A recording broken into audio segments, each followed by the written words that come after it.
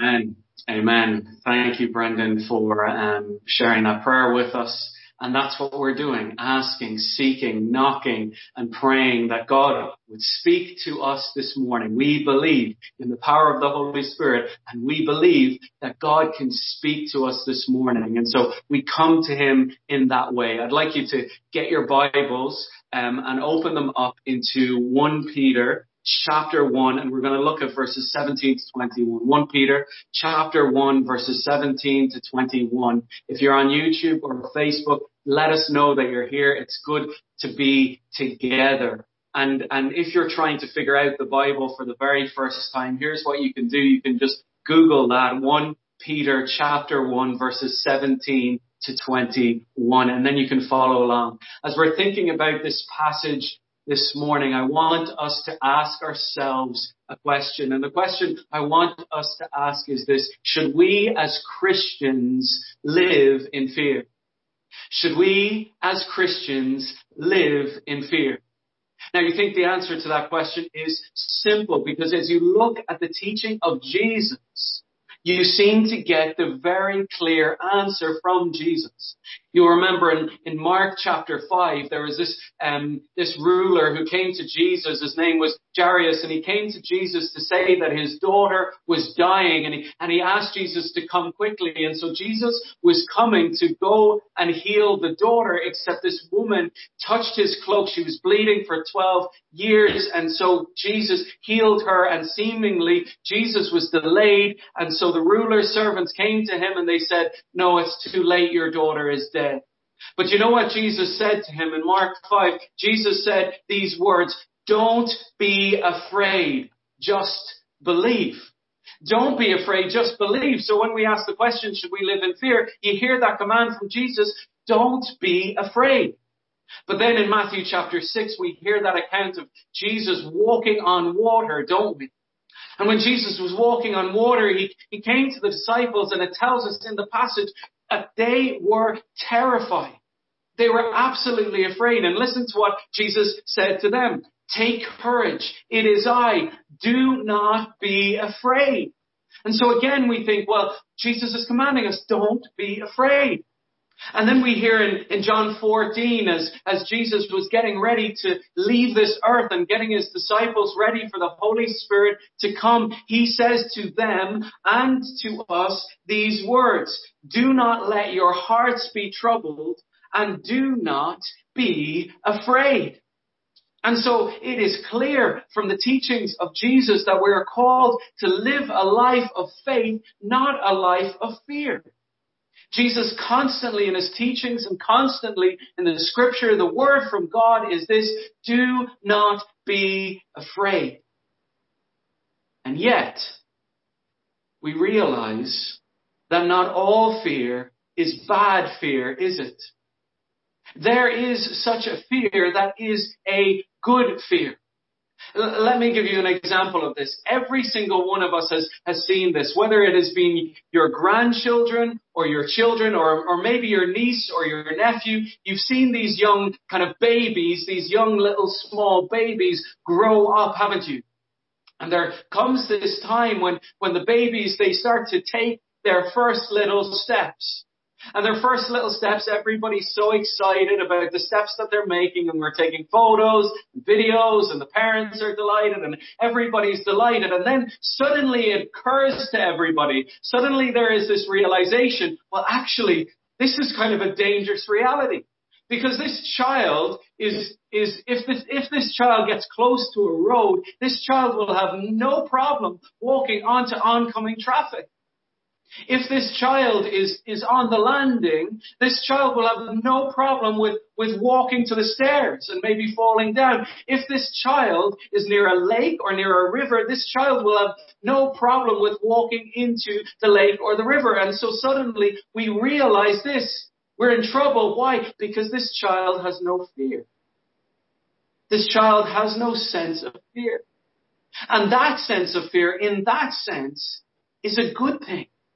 It is the fear that keeps us alert as we're driving. It's the fear that keeps us alert as we're crossing the road. It is that fear that is a good fear, and it is that type of fear that this passage is calling us to this morning. In one sense, we as Christians are not to be afraid, and in another sense, we as Christians are to live in fear. That's what this passage tells us. Let us look at that and look at what that means. Verse 17, chapter 1 Peter chapter 1, verse 17. Listen to what God says.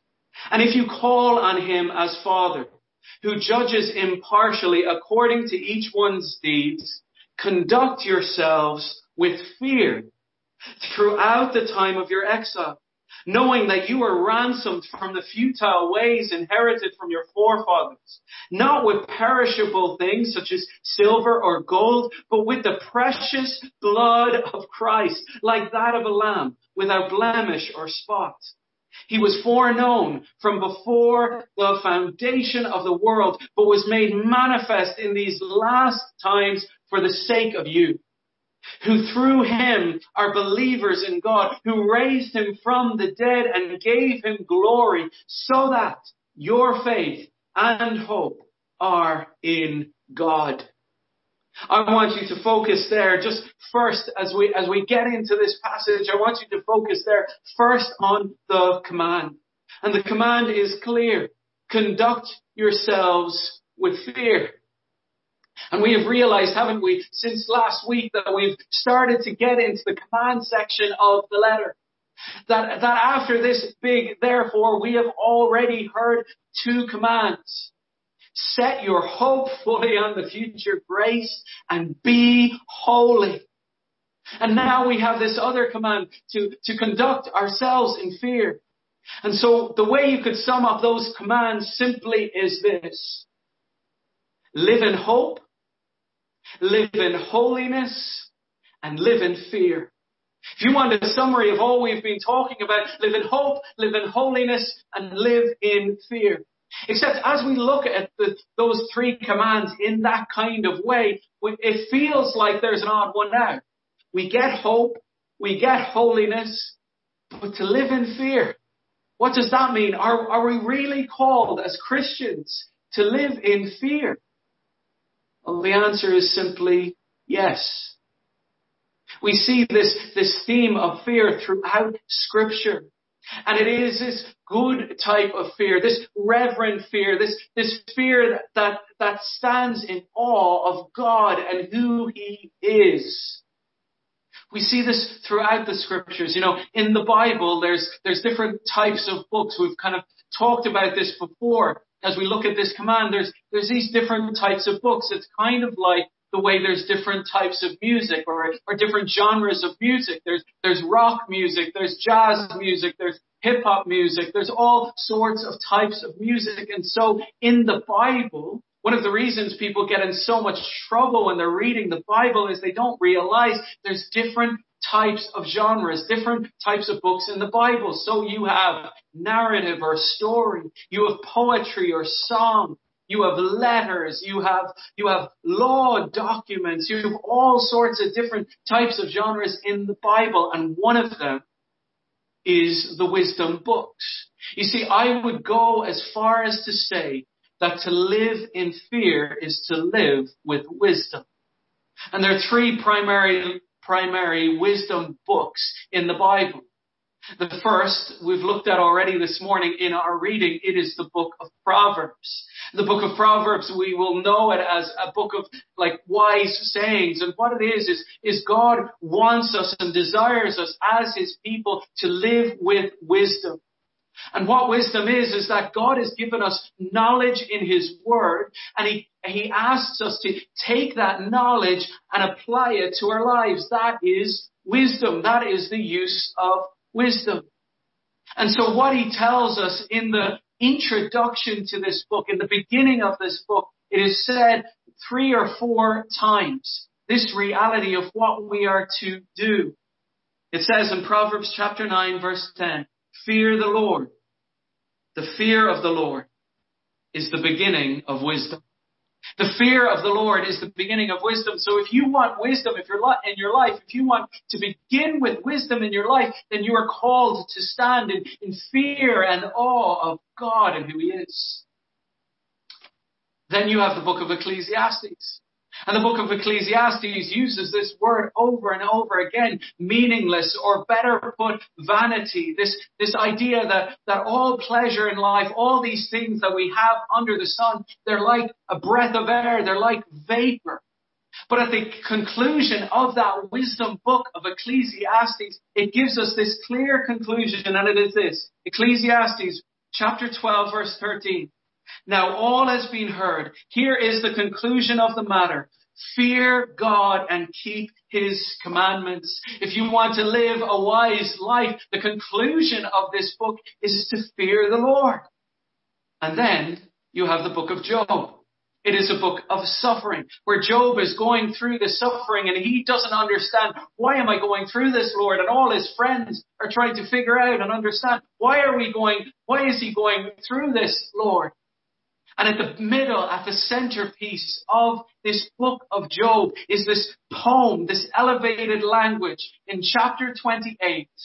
And then in the centerpiece of that poem is chapter 28, verse 28, in which it says these words. The fear of the Lord, that is wisdom.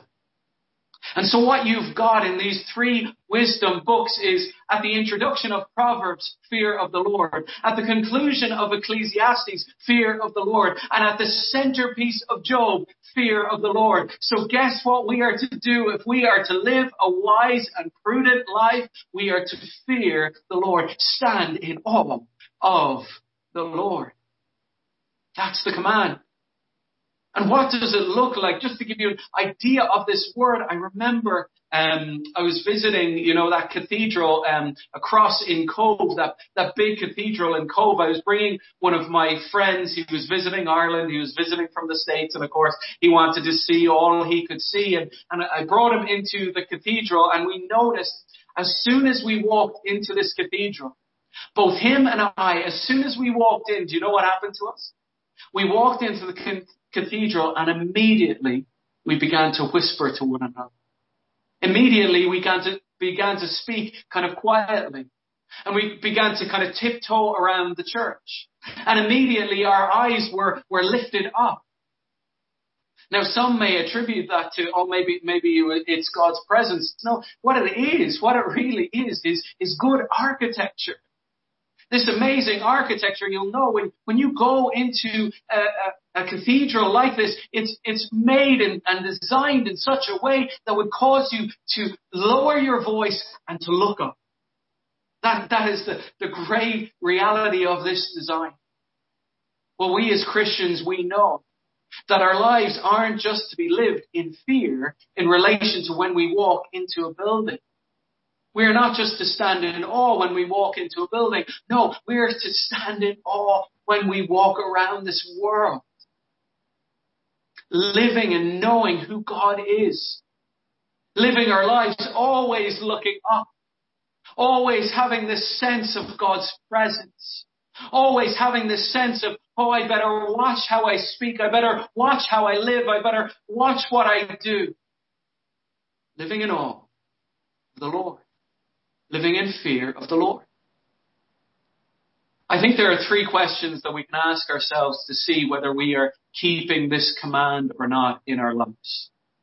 And the three questions I think will help you as you seek to ask yourself, am I living in fear? Am I living in awe? Am I living in reverence of God? The first question is this. Are you aware of God's constant presence? Are you aware of God's constant presence with you?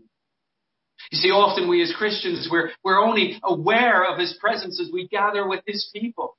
Maybe on Sunday morning or maybe in a Bible study or whatever it might be. But are they the only times that you are aware of His presence?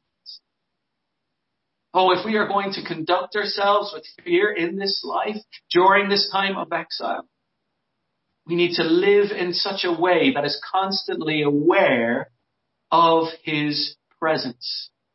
Are you living a life that is aware of His presence? The second question is this. Are you living a life that is listening to His voice? Are you living a life that is listening to His voice? There are many opportunities throughout the week to hear God's voice through His Word. Are you listening? Are you listening to His voice on Sunday mornings as we go through His Word? Because if you're not paying attention and if you're not listening, then you're not living in fear. Are you taking the opportunities on Friday night to study God's Word and listen to His voice? Because if you're not listening to His voice, then you're not living in fear. This is how we are to live before the Lord. We're to live in fear. We're to live in awe before Him, knowing what He is calling us to do. So being aware of His presence, listening to the Lord. All of these are showing us examples of fear. And I cannot remember the third question I was going to ask. But all of these lead us to fear. I know I'll probably remember it in a second, but I just can't for some reason mind block. But this is what it looks like to fear the Lord. Are you listening to Him? Are you aware of His presence? Are you standing in awe of Him before Him each day? That is the command. Fear the Lord. Now I wanted to take all that time to talk about that command because it is really important. But now we need to ask, as we look through some of these verses briefly, what we want to then ask is, well, why should I fear the Lord? Why should I fear the Lord? And there are a few reasons in the passage as to why we should fear the Lord.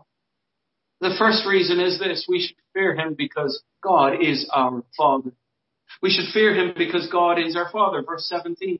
And if you call on Him as Father, who judges impartially according to each one's deeds, conduct yourselves with fear throughout the time of your exile.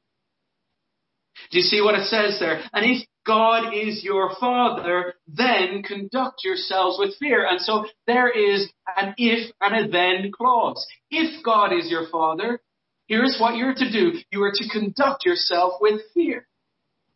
Now, some of your translations there will say since. It should not say since. It should say if. The reason it should say if is this. It causes you to ask the very important question before we get into any of the reasons as to why we should fear the Lord. It causes you to ask the very important question, is God really my Father?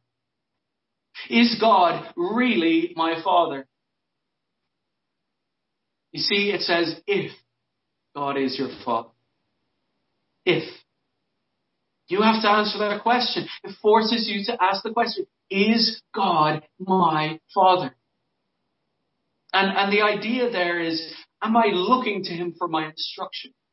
Am I living under His roof, as it were? Am I living under His authority in my life? Is He truly my Father? And the way you know that God is truly your Father is if you have trusted in God the Son. If you believe and trust in Jesus Christ, then you will know and live for Him. Then you will know that God is your Father. And I would encourage you this morning, if you have never done that before, never trusted in Jesus, I would call on you to trust in Him and live with God as your Father under His rule and authority and reign. And so if God is your Father, we are to live in fear because we know that God, who is our Father, is also our judge. Look at what it says, verse 17. And if you call on Him as Father, who judges impartially according to each one's deeds. You see, God the Father will judge the entire world. When Jesus comes back again, everybody will be judged, whether you're a Christian or not a Christian. You see, there are two types of judgments that will happen on that final day. On that final day, those who are not Christians will come before the Lord. And they will come before Him and they will be judged on the basis of their sin. Their sin has not been removed from them. They will be condemned for their sin. And if you don't trust in Jesus this morning, on that final day of judgment, you will be condemned for your sin. And the scripture tells us in Revelation 20 and 21 that you will be thrown into the lake of fire. There will be judgment for you. A place Jesus calls where there is weeping and gnashing of teeth. It doesn't have to be that way for you. You can trust in Jesus, and on that judgment day, you will not be judged on the basis of your sin. It will be removed from you as far as the east is from the west. But on that judgment day, there is also a judgment for Christians. Now listen to me carefully. Not on the basis of our sins. Because our sins have been dealt with, haven't they? Justice has been served in relation to our sins. All our sins, not in part, but the whole, have been nailed to the cross. And we can say with Jesus, it is finished. We can say with Paul, there is now no more condemnation for those who are in Christ Jesus. That is true. We will stand before him as righteous on that day of judgment, not because of what we have done, but all because of what he has done. And yet on that day of judgment, while there won't be punishment for our sin, there will be accountability for our deeds. Because there are rewards that will be given and rewards that will not be given on the basis of what you did with what you had, what you did with what you were given. There are a few other passages, not just this one, that talks about this reality of the judgment of our deeds. And I want to point them out to you so that you know that I'm not just blowing smoke here. Listen to what it says in Matthew 16:27 in relation to the judgment. Matthew 16:27. For the Son of Man is going to come with his angels in the glory of his Father. And then he will repay to each person according to what he has done. There is this reality that what we have done with what we have will be judged. And then more clearly, Paul talks in 2 Corinthians 5:10 about this judgment of all people. He says this, for we must all appear before the judgment seat of Christ, so that each one may receive what is due for what he has done in the body, whether good or evil. On that final day, we will all appear before the judgment seat of Christ, and we will be judged according to what we have done with what we have. And so what does that make you want to do? Live in fear and awe of God. Because too many of us right now, too many of us, and maybe some of you are watching in right now as well, you've believed in Jesus, you've done that. And you say, well, I believe in Jesus, now I'm just going to play it safe for the rest of my life. I'm in heaven, that's it, it's done. I'm just going to play it safe now. Get the head down, don't do anything, don't take risks for Jesus, don't do anything for Jesus. I'm just going to live my life, I'm going to play it safe, and then that will be it. Because you think, well, I'm not going to receive condemnation, so I'm good, I'm just going to live my life for myself. Well, no, this passage would tell you, no, you need to live in fear. Don't waste your life. Don't waste the time that God has given you. Don't waste the gifts that God has given you. Don't waste the money that God has given you, because on that day we will be brought into account for what we did with what we have. What are you doing with what God has given you? Are you living for him? Are you giving it to him? Is your life all about him? Or are you just happy because you've ticked the Christian box and that's it? No. There's much more to the Christian life than this. Too often we play the Christian life like we're sitting in a stadium just watching the game. Now, my friends, it is time for us to get in the game and start living for Christ, for what he has given us. So we live in fear because God is our Father.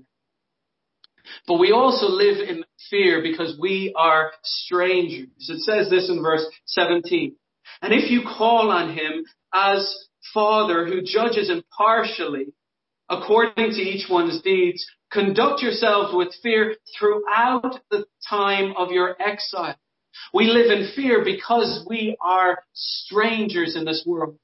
And I want to talk very, very briefly about this. I'm not going to talk long in relation to this reality because the reality of us being strangers is going to be talked about again. But you remember in chapter 1, verse 1 and 2, it talked about who we are. And who are we? We are elect exiles, which means we are chosen strangers. We are aliens and strangers and foreigners in this world. If you have believed and trusted in Jesus, this world is not your home. And so you are to live, conduct your life in fear, in a reverent awe and fear. On the basis of this world is not your home. You see, if this world is your home, if you don't trust in Jesus, you don't need to live in fear. Listen, you have full permission to do whatever you want in this world, whatever you want. Go for it if Jesus isn't your Lord. And at the end of the day, when you go for it, you will receive the judgment. You will receive the condemnation for your sin. Go for it if you want in this world. You don't need to live in any fear if Jesus isn't your Lord. But if Jesus is our Lord, if we are strangers in this world, then we are to live in fear. And brothers and sisters, I would call on to remember that reality. We're living in this world like it's our home. Sometimes I wonder if Christians sometimes even want to get to heaven. Oh Lord, will you hold off a little bit? I'm enjoying myself a little too much here. I want to see how far I can get in my career. I want to see how far things can go in this life, in this world. And so we're living in this world. We should not live for this world. We should live in fear and awe and trembling before our holy God, because we are strangers. And finally, we should live in fear because we have been ransomed. We have been ransomed. Listen to what it says in verse 18. Knowing that you were ransomed from the futile ways inherited from your forefathers, not with perishable things such as silver or gold, but with imperishable, with the precious blood of Christ, like that of a lamb without blemish or spot. He was foreknown from before the foundation of the world, but was made manifest in the last times for the sake of you, who through him are believers in God, who raised him from the dead and gave him glory, so that your faith and hope are in God. We are to live in fear because we have been ransomed. And that is great news. And in order to simply just walk us through what it means that we are ransomed in this text, we are ransomed from something. We are ransomed by something, and we are ransomed for something. We are ransomed from something, by something, and for something. What are we ransomed from? Here's why we are to live in fear. We are to live in fear because we are ransomed from the empty life, the futile life. Look at verse 18. Knowing that you are ransomed from the futile ways inherited from your forefathers. We were ransomed from the ways inherited from our forefathers. We were ransomed from the empty life. That's what futile means. It means empty. And there is so much in this world that is empty, isn't there? So much in this world that promises so much, yet delivers so little. Here's what I mean. Right now, many of us, we are pinning our hopes on what? Christmas. Right now, because this year has been just so bad and so terrible and so horrible, all of us are pinning our hopes on Christmas. Pinning our hopes on the fact that we may just be able to spend some time with family. Pinning our hopes on the reality of that meal. Pinning our hopes on all the presents and everything that we're going to get. And listen to me. I love family. I love giving gifts. And I love spending time together at Christmas. And I'm looking forward to that. But you know what? I pray that I will not pin my hopes on that. Because ultimately, while it's nice, ultimately, it's empty. Ultimately, everything in this world that you would pin your hopes on, ultimately, all of it is empty. Here's why. On Christmas morning, you'll sit down and you'll open up that present and you'll open it up and you'll have this nice new jumper. But you know, there's coming a day where that jumper won't fit anymore. There's coming a day that color will fade. There's coming a day where I'm going to throw this in the bin or give this to charity. In the end, while it's nice, ultimately it's empty. And then you go and you open up another present, and in that other present you have a phone, and you say, oh, this is great, I have a phone. If it's an iPhone, you wonder to yourself, well, how long is this going to last before there's a new one? You see, it's nice at the time, but ultimately it's empty. It's not going to last. And we could go on and on and on. And so if you're pinning your hopes on that time, it's going to be empty. It won't last. And it won't fulfill. Can I encourage you this Christmas? Enjoy your Christmas with friends, family, presents, all of that. But don't pin your hopes on Christmas. Pin your hopes on this fact. You have been ransomed. That has meaning. That will sustain you through anything else in all of life. You have been ransomed. You've been delivered from your sin. There is now no more condemnation for you. You have been ransomed. You have not only been ransomed from something, the futile life, the empty life, you now can have purpose because you have been ransomed by something. And what have you been ransomed by? The passage tells us. Knowing that you were ransomed from the futile ways inherited from your forefathers, not with perishable things such as silver or gold, but with the precious blood of Christ. You see, that's why we shouldn't pay so much attention and pin our hopes on the material things of this world, not on silver and not on gold, because none of that will last. No, we pin our hopes on the precious blood of Jesus Christ. And that blood has set us free. We have been ransomed and bought and delivered. And so we live in fear and awe. Oh, look what you've done for me, Jesus. Look at how you've delivered me, Jesus. So we stand in awe before Him. We're made to live in awe, aren't we? Aren't we? This is why people go crazy when someone kicks a ball into a net. Because they know, I'm made for this, to live in awe, except we focus attention on the created things rather than the Creator. This is why we stand in awe when we get that new material thing that we've been wanting and waiting for, and it's so shiny and nice. We're made to stand in awe. Except we're standing in awe about the created thing that a created person made instead of the Creator. Oh, let us stand in worship and fear and awe of God and rather than created things. Why?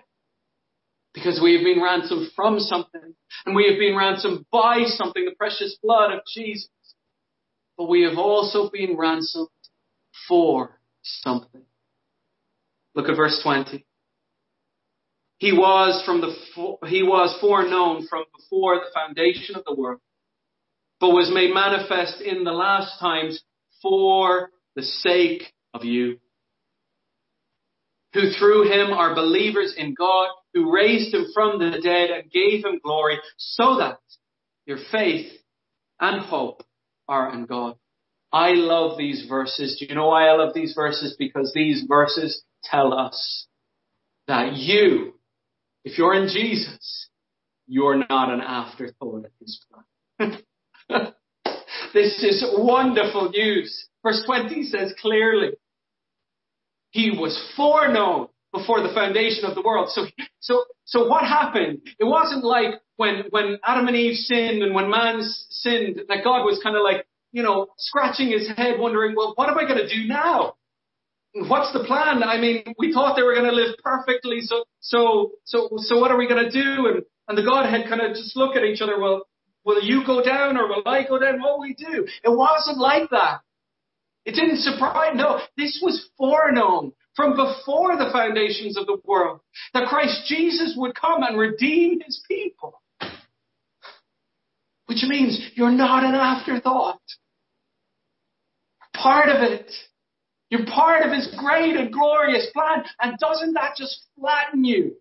I mean, the mind boggles. How on earth was all this known and determined before the foundation of the world? How? It makes you just stand in fear and awe. And so we realize at the end of these verses, what then we were ransomed for. See at the end of the verse 21, so that your faith and hope are in God. Now, please, I hope you are taking notes these past few weeks, because if you're taking notes these past few weeks, you will know that therefore is not just important, but so that is important as well. Why? When you see the so that, you should be asking yourself, so what? The so that tells us the purpose or the reason for everything that has just been said. And if you want to know, listen, why have I been ransomed in this way from something and by something? Get the reason here. So that your faith and hope are in God. Don't put your faith and hope in anything else in this world. Hear me. Don't put your hope in Christmas. Don't do it. Don't do it. It'll let you down. Don't put your hope in family or friends. Don't do it. It will let you down. Don't put your hope in a cure for a virus. Don't do it. It will let you down. Well, all those things are good and great. No, what we put our hope in is God. The reason we do that is because we have been ransomed. And so, brothers and sisters, let us live in awe and reverence, fear of God. And that is wisdom. Let us walk each day as though we're walking in his presence, looking up and standing in awe of him. Let us end our time by singing a song of praise together. And as we do that, I'd like you again to take opportunities, whether you're on YouTube or Facebook, to respond to God's word. Let us take this time to respond to what God has been saying to us. Reflect with verses, ask questions, whatever you want to do. Please do that. It would be wonderful to hear from you. And now we're going to sing in praise to our God. Let's sing together.